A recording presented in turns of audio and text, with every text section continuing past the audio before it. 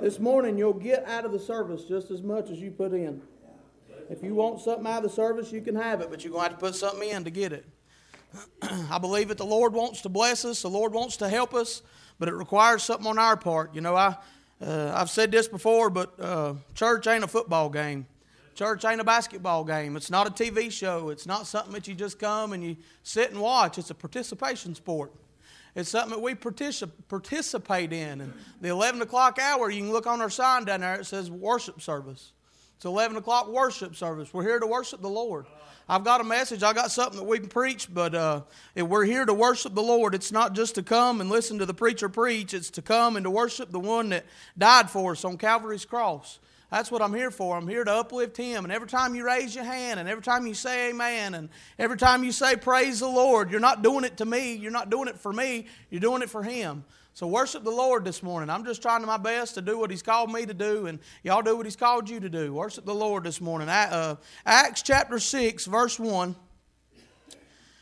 And in those days, when the number of the disciples was multiplied, there arose a murmuring of the Grecians against the Hebrews, because their widows were neglected in the daily ministration.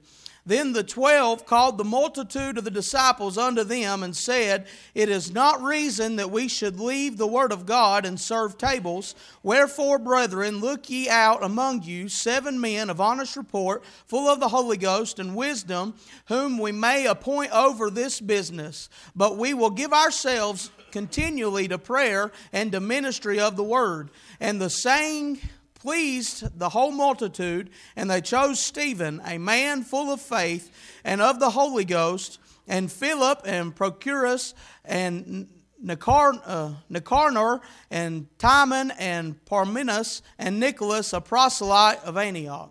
Let's pray. Father, we love you this morning.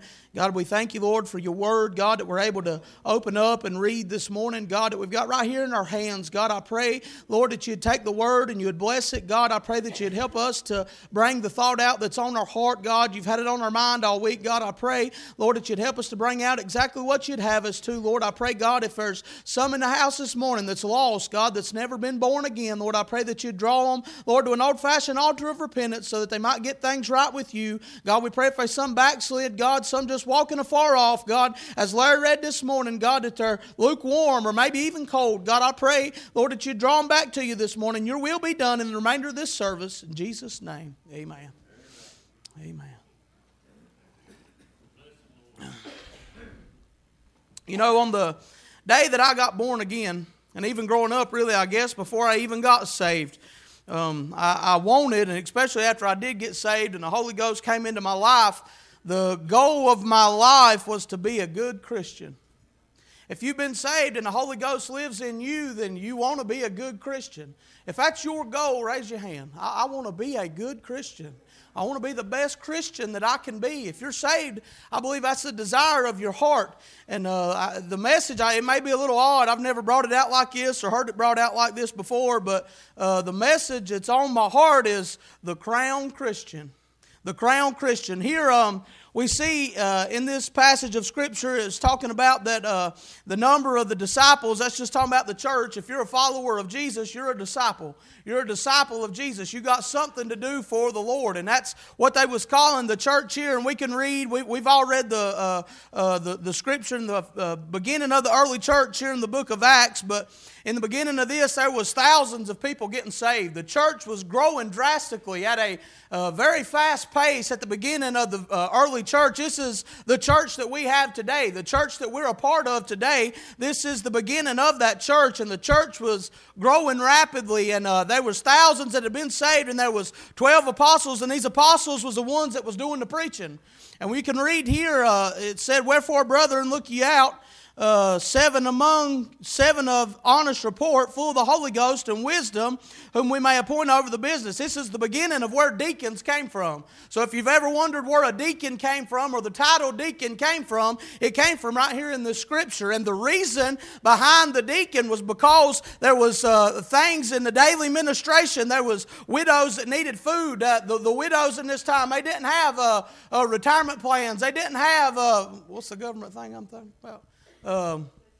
Social Security. They didn't have Social Security in this day, and the church was the ones that took care of the widows and the elderly. And I believe that's still what we should do today. Even though we got Social Security, even though we got government help, our faith's not in the government, our faith's not in Social Security, our faith is in the Lord. And if our widows and our elderly are in need, we as the church should be taking care of them. But we see here that the apostles said that it was not good that they leave the word and serve tables, and that their ministry was the Word of God. Their ministry, the preachers here, their ministry was the Word of God, and what they was needing to do was continue to spread the gospel. That was the main purpose of the apostles and the preachers, was that they continued to spread the gospel, and there was some things that wasn't being handled quite correctly, so they found some deacons to handle the business side of it. The deacons was to handle the business side of it, and here it said that verse number 5, and the saying pleased the whole multitude, and they chose Stephen, a man full of faith and of the Holy Ghost. As I read that, I looked at this man Stephen, and there's 7 different men that are named here, but Stephen is the only one that they went into depth on. Stephen was the only one that they said is full of faith and of the Holy Ghost. I believe that all of these men were full of faith, and all of these men were full of the Holy Ghost, because that's what qualified them to be a deacon. That's why they were chose out to be who they were. But something was special about Stephen. I believe something was special about Stephen. He was the first deacon. I've read several things that says because he was named first that most likely he was the oldest deacon. I don't know if he was or not, but I believe he was probably what we would consider in our day the chairman of the deacons. I believe that he was the one that was the head deacon. He was the leader of the bunch. He was the one that everybody looked to. You know, the name Stephen means crown. I didn't know that until I read it the other day, but the name Stephen means crown. And as I begin to study this, you know, Stephen is one of my heroes in the Bible. He's probably my biggest hero in the Bible. As you read through the story of Stephen, and it's only here in a couple of chapters that we hear anything about Stephen, but there's never a bad word said about Stephen. There's never a sin mentioned that he had failed to. There's nothing mentioned about how he had done people wrong. Everything that I find about Stephen was all good. Everything I find about Stephen was that he was a true man of God. He was a deacon. And here in a minute we'll read that he preached a good message to the Sanhedrin about who Jesus was and what Jesus done. But this man is a man that I want to be like. This man Stephen is a man that I want to be like. I believe that he was a crowned Christian. You know, he was one of the best of the best. Stephen was a martyr. He was the very first martyr in the Word of God. In the early church, he's the very first one that died for the cause of Christ. You know, us in America think that we can't die for the cause of Christ. We don't see that type of tribulation coming to us, and I pray that it don't, but it very well may. We may get to the point where they tell us if we stand up for Jesus and we stand up for who Jesus is and we say that Jesus was the Son of God, that they're going to kill us. It may end up to that point. I pray that it don't, but it ended up right here with Stephen at the beginning of the early church 2,000 years ago. So if it happened then, it may happen now. But other than that, I want to be what this man Stephen was. You know, it said that he was a man full of faith and of the Holy Ghost. You know, I believe that everybody that knew Stephen, that was in the world there at that time, knew that Stephen was a man full of faith and of the Holy Ghost. I believe that he had a reputation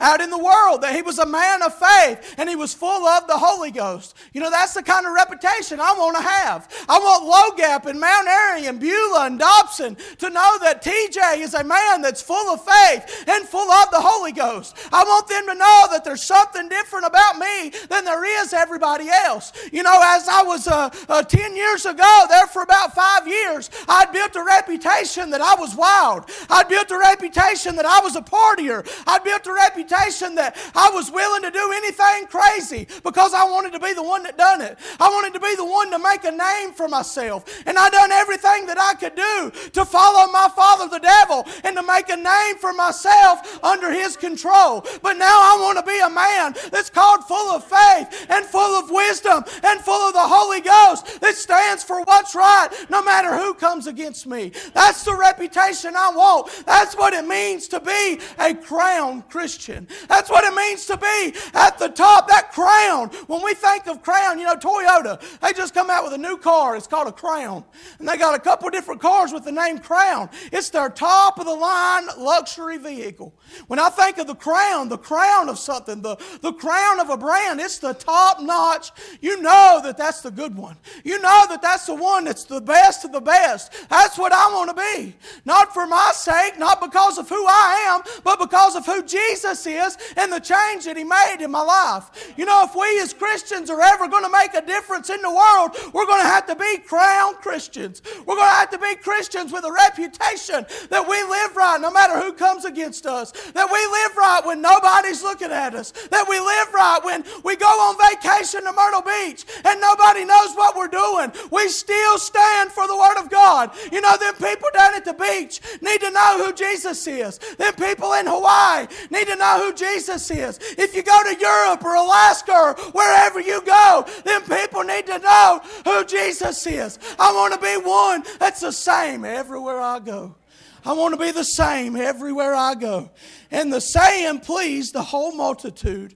And they chose Stephen, a man full of faith and of the Holy Ghost. As we read here about Stephen, and like I said, there's only a couple chapters here that Stephen's even mentioned in the Bible. He is a crucial player in the early church. He made a major difference in the direction that the early church went. But he's only mentioned for a couple chapters. So we don't know a whole lot about him. And as I read this, I thought, well, what do we know about him? Number one, I believe he cared for the widows. I believe he cared for the widows, and I believe he cared for it more than just for himself. That was his job. That's the reason they had chose him out. We see that that's what he was chosen in the church to do, was to care for the widows. And somebody made mention of it this morning, but, a lot of times us as younger Christians, all we're thinking about is ourselves. Not saying that we're selfish, but when we've just got born again, we're trying to make sure that everything's all right in our life. When I first got saved or when I first rededicated my life, I spent a whole lot of time trying to make sure that TJ was okay. For the first year or two, I was just looking at myself and making sure that I was living right and I was walking right. And as I continually tried to make sure that I was doing right, it was more that I was focusing on me not sinning other than living for the Lord, other than doing a work for the Lord. And here I believe that Stephen had went beyond that early stage of salvation, that early feeling of the Holy Ghost, that very beginning part, and he had begun to care for other people. He began to care for the widows. And number two, he had a desire to serve in the church. He didn't have a desire to have a big name, but he had a desire to do a job in the church. We should have a desire to fill our spot and to have a job in the church. The church, and I already said it, but it's not just a place where we come and we sit back and we say, preacher, bless me if you can. Hey, if you can make me shout, make me shout. If you can make me happy and smile, help me, bless me if you can. This is a place where we should have a desire to serve in our spot. There's something for each one of us to do as the children of God to serve the Lord. There should be a desire in our heart to serve Him. Not just that I'm saved, not just that I'm trying to keep myself right, but I've got to work out in the community and I've got to work in the house of God. And there's something for me to do in order to uphold this precious word, in order to be a crowned Christian and to be an example to a lost and dying world. There's something for us to do. I believe he realized he had something to do. He had a desire to serve in the church. Number three, he was known for being full of faith and the Holy Ghost. I believe, and I done mentioned it, that I believe that out in the world knew that he was different. I believe the world knew that he was a Christian and they seen something that was different than most. But not only did they see him as full of faith and full of the Holy Ghost out in the world, But I believe they've seen him as full of faith and full of the Holy Ghost in the church. See, these other 6, they all was men of the faith. They all had faith, and they all had the Holy Ghost, and they were all upright and upstanding men, insomuch that they chose them out to be the deacons. They chose them out to be leadership in the church and to handle the business of the church and to help in the community. And they were all upstanding men, and I'm sure that they were all full of the Holy Ghost. If you're saved, the Holy Ghost lives in you, but I believe that there was something extra that even the church recognized was different about Stephen. You know, us as Christians, when somebody gets to testifying a lot or gets to telling about the Lord or wanting to do something for the Lord, we always say, well, they're going to be a preacher.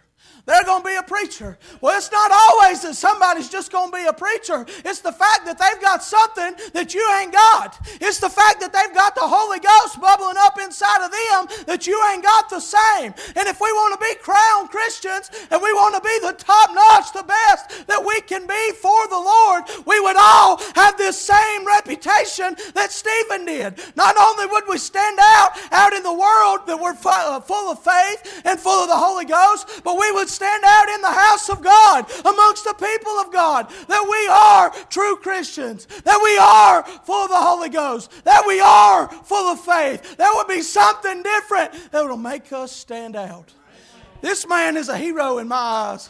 And he should be in every Christian's eyes. But he's a hero to me because he done what he said he'd do. He stood up for what was right. He was a faith-filled, Holy Ghost-filled Christian. And his name means crown. I believe he was the top of the top. You know, if you've been in church any length of time, you've heard of this man, Stephen. If you've been in church for, you ain't got to be in church just a couple weeks, and you'll probably hear Stephen mentioned because of the stand that he took. He was the first martyr. He was the one that was full of the Holy Ghost, unlike anybody else that was around. He was the top notch. Somebody should know your name. Somebody should know who you are. If you've been in church for 40 years and nobody recognizes you as a Spirit-filled believer, something is wrong with you.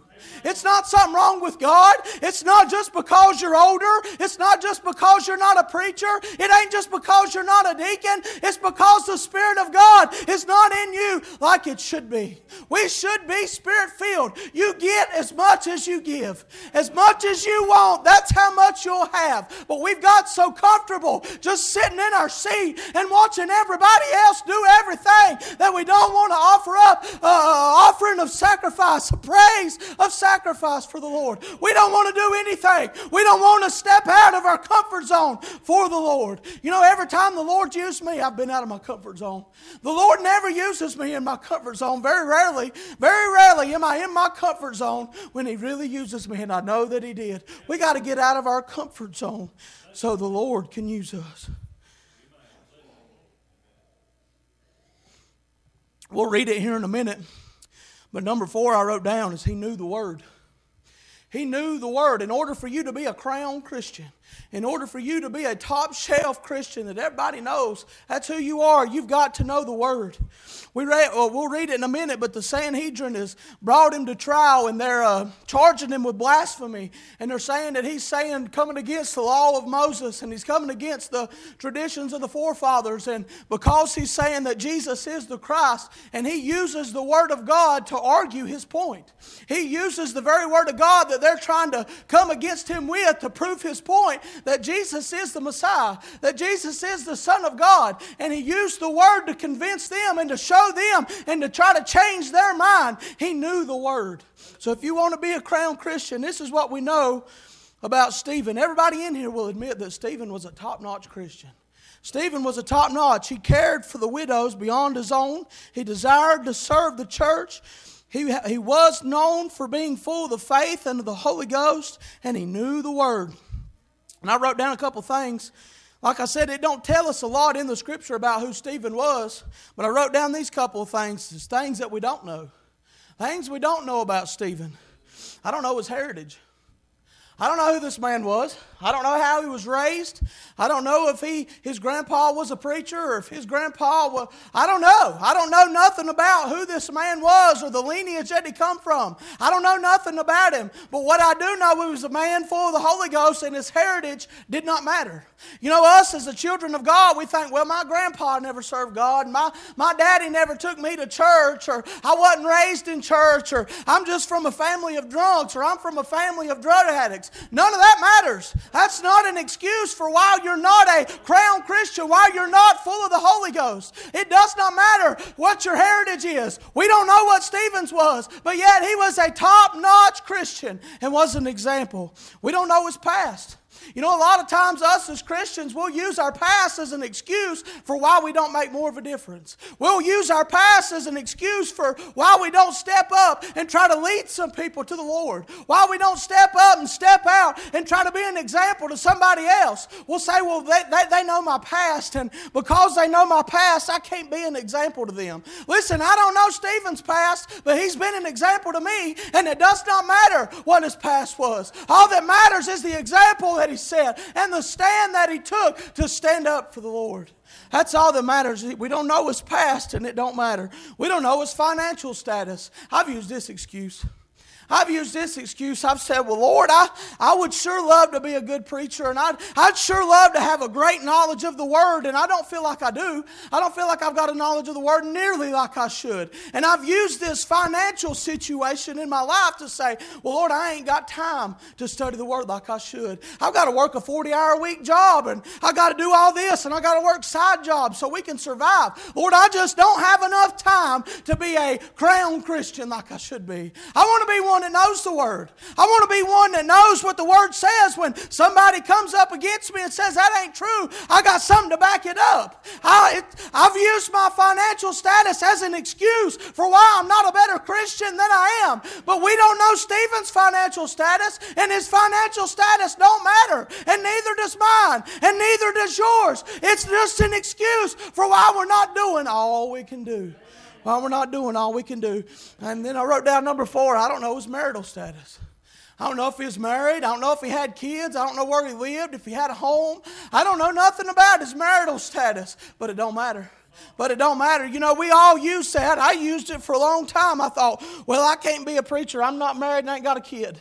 I thought you had to be married and have a kid in order to be able to lead people that's got kids. In order to be able to lead people that's been married, you've got to be married and have a kid in order to lead them. But I don't know what Stephen's was, and he was a man full of the Holy Ghost. He was a man full of faith, and he was a man that stood up for what was right all the way to his death. It don't matter what your marital status is. It don't matter how old you are. It don't matter if you got a girlfriend or a boyfriend. If you'll stand up for what's right and you'll seek out the old past, and you'll seek out God's Word, and you'll pray unto God, and you'll get out of your comfort zone and try to serve God with everything in you, you can be a crown Christian. You can be a crown Christian. Amen. Verse number 5 again. And the saying pleased the whole multitude, and they chose Stephen, a man full of faith and of the Holy Ghost, and Philip and Prochorus and Nicanor. I don't know why I'm putting myself through this again reading these names. And Timon and Parmenas and Nicholas, a proselyte of Antioch, whom they set before the apostles. And when they had prayed and laid their hands on them, and the word of God increased, and the number of the disciples multiplied in Jerusalem greatly, and a great company of the priests were obedient to the faith. Listen, when the load got so heavy that the apostles wasn't able to carry it on their own, and they had to anoint some deacons, and they had to find some men that would step up.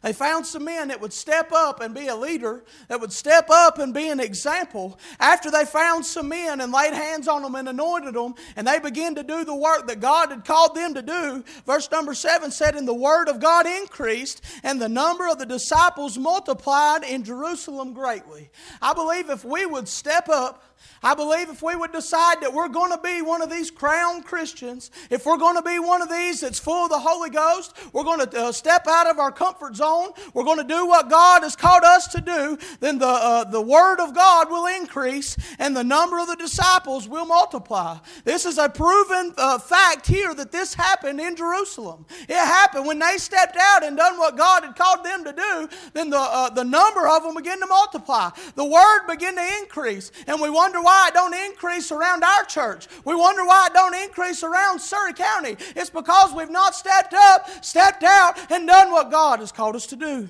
That's all that's required. Just do what He's called us to do. Step up, step out of your comfort zone, and do the will of God. I wrote this in my Bible right here. Teamwork equals increase. It wasn't no big I and little you. It wasn't that Stephen thought he was better than anybody. It wasn't that the apostles had to do it on their own. You know, us as the church, we bring every problem we got to the pastor. We bring every problem we got to him and say, preacher, I need you to pray for this. Oh, my mom and daddy's so bad off. I need you to pray for them. We're all Christians. We're all Christians. The preacher's just called to preach. That's the only difference between the preacher and everybody else is the call that's on his life. If you've got a problem in your house, pray for it. If you've got a problem in your house, go to a deacon. If you've got a problem in your house, go to a friend in the church. Go to your church family. It's not all laid on the pastor. It's not all laid on the preacher. We're all Christians. We're all children of God. And if we had the example in our life that we were full of faith, maybe like the preacher does, then we would go to them instead. Maybe y'all would come to me with your prayer requests instead of taking them to the preacher every time. If we had that example, we would go to each other instead of putting it all on the preacher. Teamwork equals an increase. It takes a team. It ain't just about one. It's not just about me or Bill or Butch or anybody. It's not just about the ones that sings or the ones that don't. It's a teamwork. It's a no big I's and little U's. We all work together. Verse number 8, and Stephen, full of faith and power, look at this, did great wonders and miracles among the people. If you want power with God, you got to be full of faith. If you want power with God, you got to be willing to go all the way to the end. If you want power with God, in order to I've seen miracles in my life. I've seen wonders in my life. Maybe not seen a lame man walk or maybe not seen the dead raised, but I've seen miracles. I've seen drug addicts that ain't drug addicts no more. I've seen drunks that ain't drunks no more. I've seen people that they thought would never step foot in the church come to church and get saved. That ain't me, that's God. But if we'd put our faith in Him and we would be full of faith and we'd step out and do the will of God, we could see these very things. But faith and power with God takes sacrifice. It takes obedience and it takes sacrifice. There is sacrifice in obedience. If you're being obedient to God, you will have sacrifice in your life. You will have to sacrifice some things. You can't be obedient to God and not have to sacrifice some pleasures of your life. It just don't work that way. But we live in pleasure. We live in pleasure. We don't live in obedience. We don't live in sacrifice. And the Word of God's not increased. And the power of God is not put on display through us. We got to live on display.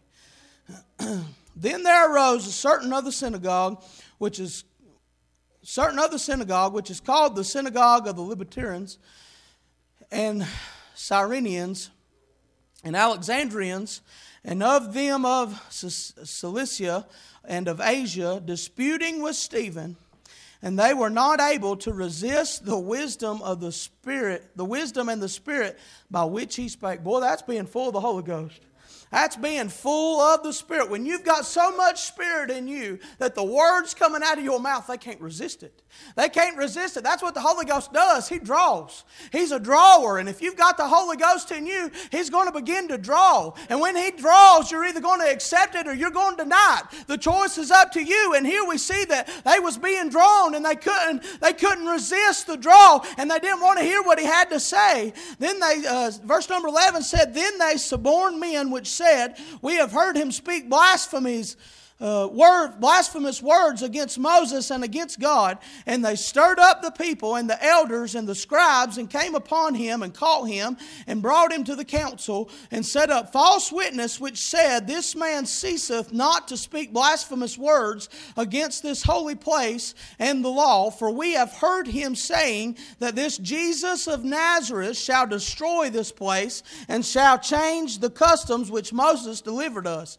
And all that sit in the council looked steadfastly on him, saw his face as it had been the face of an angel. Boy, I've seen the face of an angel a few times. I have. I've seen the face of an angel when the preacher get to preaching and you know that they're in the Holy Ghost and the Lord's just moving. Or a couple times Papa's went back to the back or on the top of the pews and you look in their face and it's just not the face of a man. It's not just the face, it's the face of Jesus. It's Jesus. We get to see Jesus when we come to the church. But here what they've done, they've made up lies against him and false accusations. And they've got people to lie against him and they've took him before the council. They took him before the Sanhedrin and they've took him and put him on trial for just saying that Jesus is the Son of God. For just being full of the Holy Ghost. For just being right. I can't say that I've ever been on trial just for being holy. I ain't ever been on trial just for being righteous and full of the Holy Ghost. But that's what's happened to Stephen here. And we won't read all that. We'll skip over it. But if you, when you get home, read that. That's a good message preached by a deacon. A deacon preached a good message right there in chapter number 7. We'll skip down to chapter 7, verse 51. And all he done throughout that was instead of standing up and trying to defend himself that he wasn't right, he used Jesus as his defense. He went through he went from Abraham all the way up through Moses, and he used Jesus as his defense he used the Word of God as his defense to prove that Jesus was the one that they had prophesied about. He stood up for Jesus. The blood was his defense. The blood was his hope. That was the only hope he had. He didn't back down from who he was, but he used the Word to prove what he said was the truth. Verse number 51, he says, "Ye stiff-necked and uncircumcised in heart and ears, ye do always resist the Holy Ghost as your father did." So now he's come against them. And this language that he used here, you stiff-necked and uncircumcised in heart and ears, that's the same rebuke that Moses used to the children of Israel. When the children of Israel wouldn't listen to what Moses had said, that the Lord had said, that's the same rebuke that Stephen used against the council here in the New Testament, and it pricked them at their heart. The Holy Ghost was speaking through Stephen, and it pricked them at their heart. And they didn't believe what he said. And because the Holy Ghost was pricking their heart, and it was just the Holy Ghost, it was coming through Stephen, but it was the Holy Ghost, they come against him and said, "Which of the prophets have not your fathers persecuted? And they have slain them which showed before the coming of the just one, of whom ye have been now the betrayers and murderers, who have received the law by the dispensation of the angels and have not kept it." Verse number 54, "When they heard these things, they were cut to the heart, and they gnashed on him with their teeth." That don't mean that they ran up and bit him.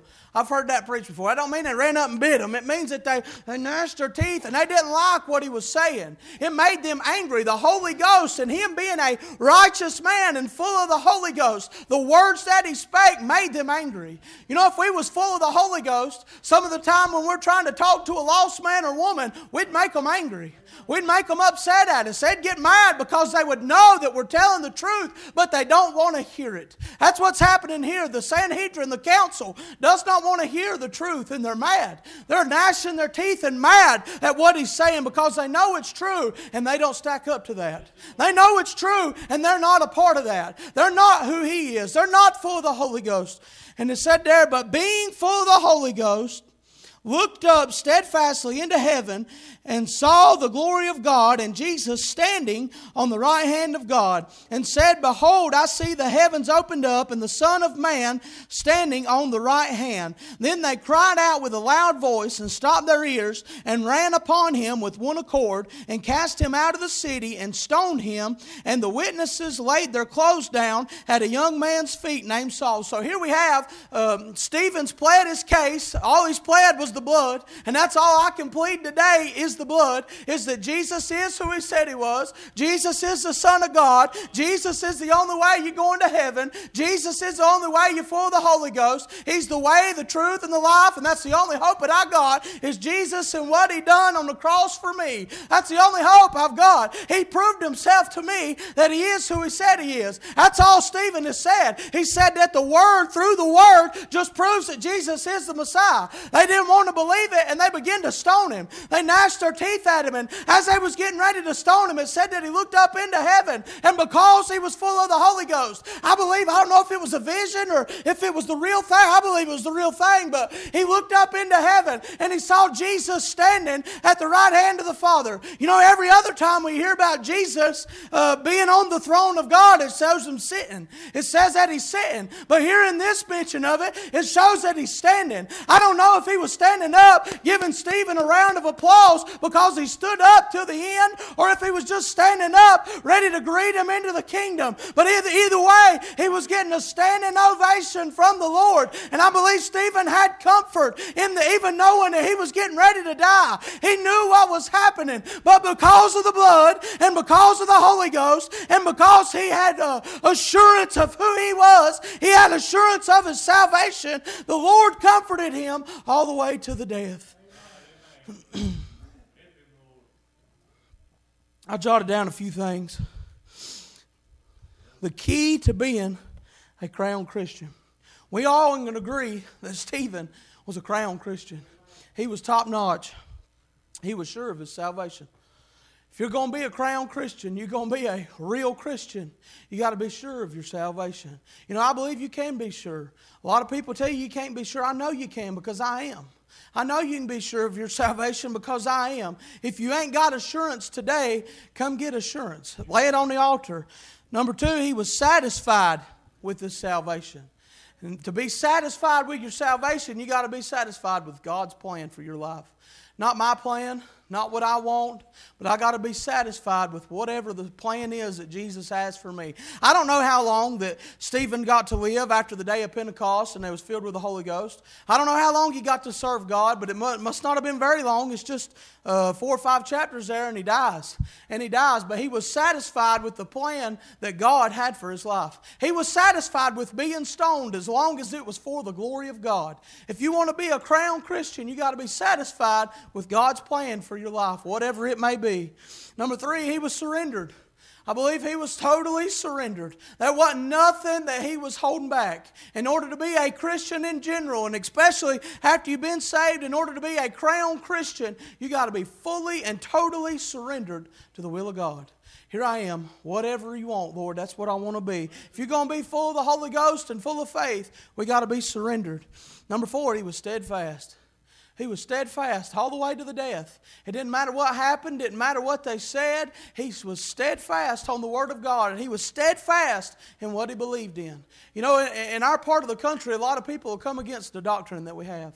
Well, not just eternal security, but all the other doctrines that we have in this church. They'll come against us, but we got to be steadfast. The only way they'll see something different in us is if we're steadfast. No matter what they say, what they do, how they try to come against you, just continue to be steadfast. Verse number 58 there again says, "And they cast him out of the city and stoned him. And the witnesses laid down their clothes at a young man's feet, whose name was Saul. And they stoned Stephen, calling upon God, saying, The Lord Jesus, receive my spirit. And he kneeled down and cried with a loud voice, Lay not this sin to their charge. And when he had said this, he fell asleep." You know, Stephen wasn't just worried about his salvation. He wasn't just trying to make sure that he was right with God and everything was okay with him. He was worried about these that were stoning him. He said, "Lay not this sin to their charge." That made a drastic difference in these men's life. Can you imagine stoning somebody for coming against what you believe, and while you're doing it, you're saying, "Don't, Lord, forgive them." I mean, it's essentially the same thing Jesus said on the cross. "Father, forgive them. They don't know what they're doing." That's what Stephen has said here. And in verse number 8 it said, "And the witnesses laid down their clothes at a young man's feet, whose name was Saul." This is the first mention of Saul, who we know as Paul, in the Bible. Paul went on to write 13 or 14 of the New Testament books. He wrote half of the books in the New Testament of our Bible. And right here he said, chapter number 8 said, number 1 said, "And Saul was consenting unto his death." So Saul was the one that was telling him it was all right, go ahead and kill him. It was okay, go ahead and stone him for being a Christian. This was a crucial point in the life of Saul. Saul, who then became Paul, He was probably the greatest example. He's the greatest missionary, the greatest preacher, the greatest apostle that I've seen in the New Testament. He's probably the greatest one other than Jesus himself that's ever been. And right here, he was part of the ones that was killing Stephen. And because of the stand that Stephen took, and because of Stephen wanting and desiring to be a crowned Christian, Stephen being full of the Holy Ghost, and Stephen being steadfast to the end, and Stephen being satisfied with the plan that God had for him, he made a drastic difference in the life of Paul. We may not very well have the book we have today to read in our hands if it was not for Stephen doing what he done. You know, we always give a lot of credit to Paul, and we're also thankful for Paul and what Paul done and what Paul stood for. But Paul wouldn't have been Paul without Stephen. Ain't no way. Paul wouldn't have been Paul without Stephen. Preacher Bill wouldn't have been Preacher Bill without his first pastor that hugged him around the neck and told him he loved him. Hey, Mount Vernon wouldn't be Mount Vernon without the preacher. We wouldn't be who we are without somebody that decided they was going to serve God no matter what happened to them. That's the kind of Christian I want to be. I want to be somebody's example that changes their entire life. If you lead somebody to the Lord, from then on they're looking at you. And what you do is going to influence their entire life. Stephen stood strong all the way to the end, and he's the reason that part of the reason that Paul became who Paul was. Who are you influencing? What are you becoming? What is people becoming because they're looking at you? What kind of influence have you been? I want to be a crowned Christian. We all raised our hand and said we wanted to be the best Christian that we could be. It requires some things. It requires assurance of your salvation. It requires being satisfied with God's plan. It requires surrender, and it requires steadfastness. Let's all stand. Butch, you come get a song. Amen. If a message wasn't for nobody else today, it was for me. Definitely for me. I don't want to back up or slow down or fall on my face anywhere along the line. I know there's people looking at me, and there's people looking at each one of y'all too. There's some young Christians that's looking at every adult in this church. There's some young Christians that's looking at every teenager in this church. There's some young Christians that's looking at y'all that's 9 to 12-year-old that's made a profession of faith. They're looking at y'all. Are y'all going to be the reason that they press on and for the glory of God and make a major difference in the world, or are we going to be the reason they fall? If Stephen had to quit somewhere along the line, it would have been a whole different outcome for Paul. It would have been a whole different outcome for the whole early church. For the church as we know it today, it would have been totally different. Listen, if we ain't right with God today, if we don't have that desire to be a crowned Christian, we need that desire. Come ask God to give it for you. Every head bowed, every eye closed. Listen, if you're here this morning and you are lost, you can be saved today. If the Lord's shown you that you're lost and He's dealing with your heart, you can be saved today.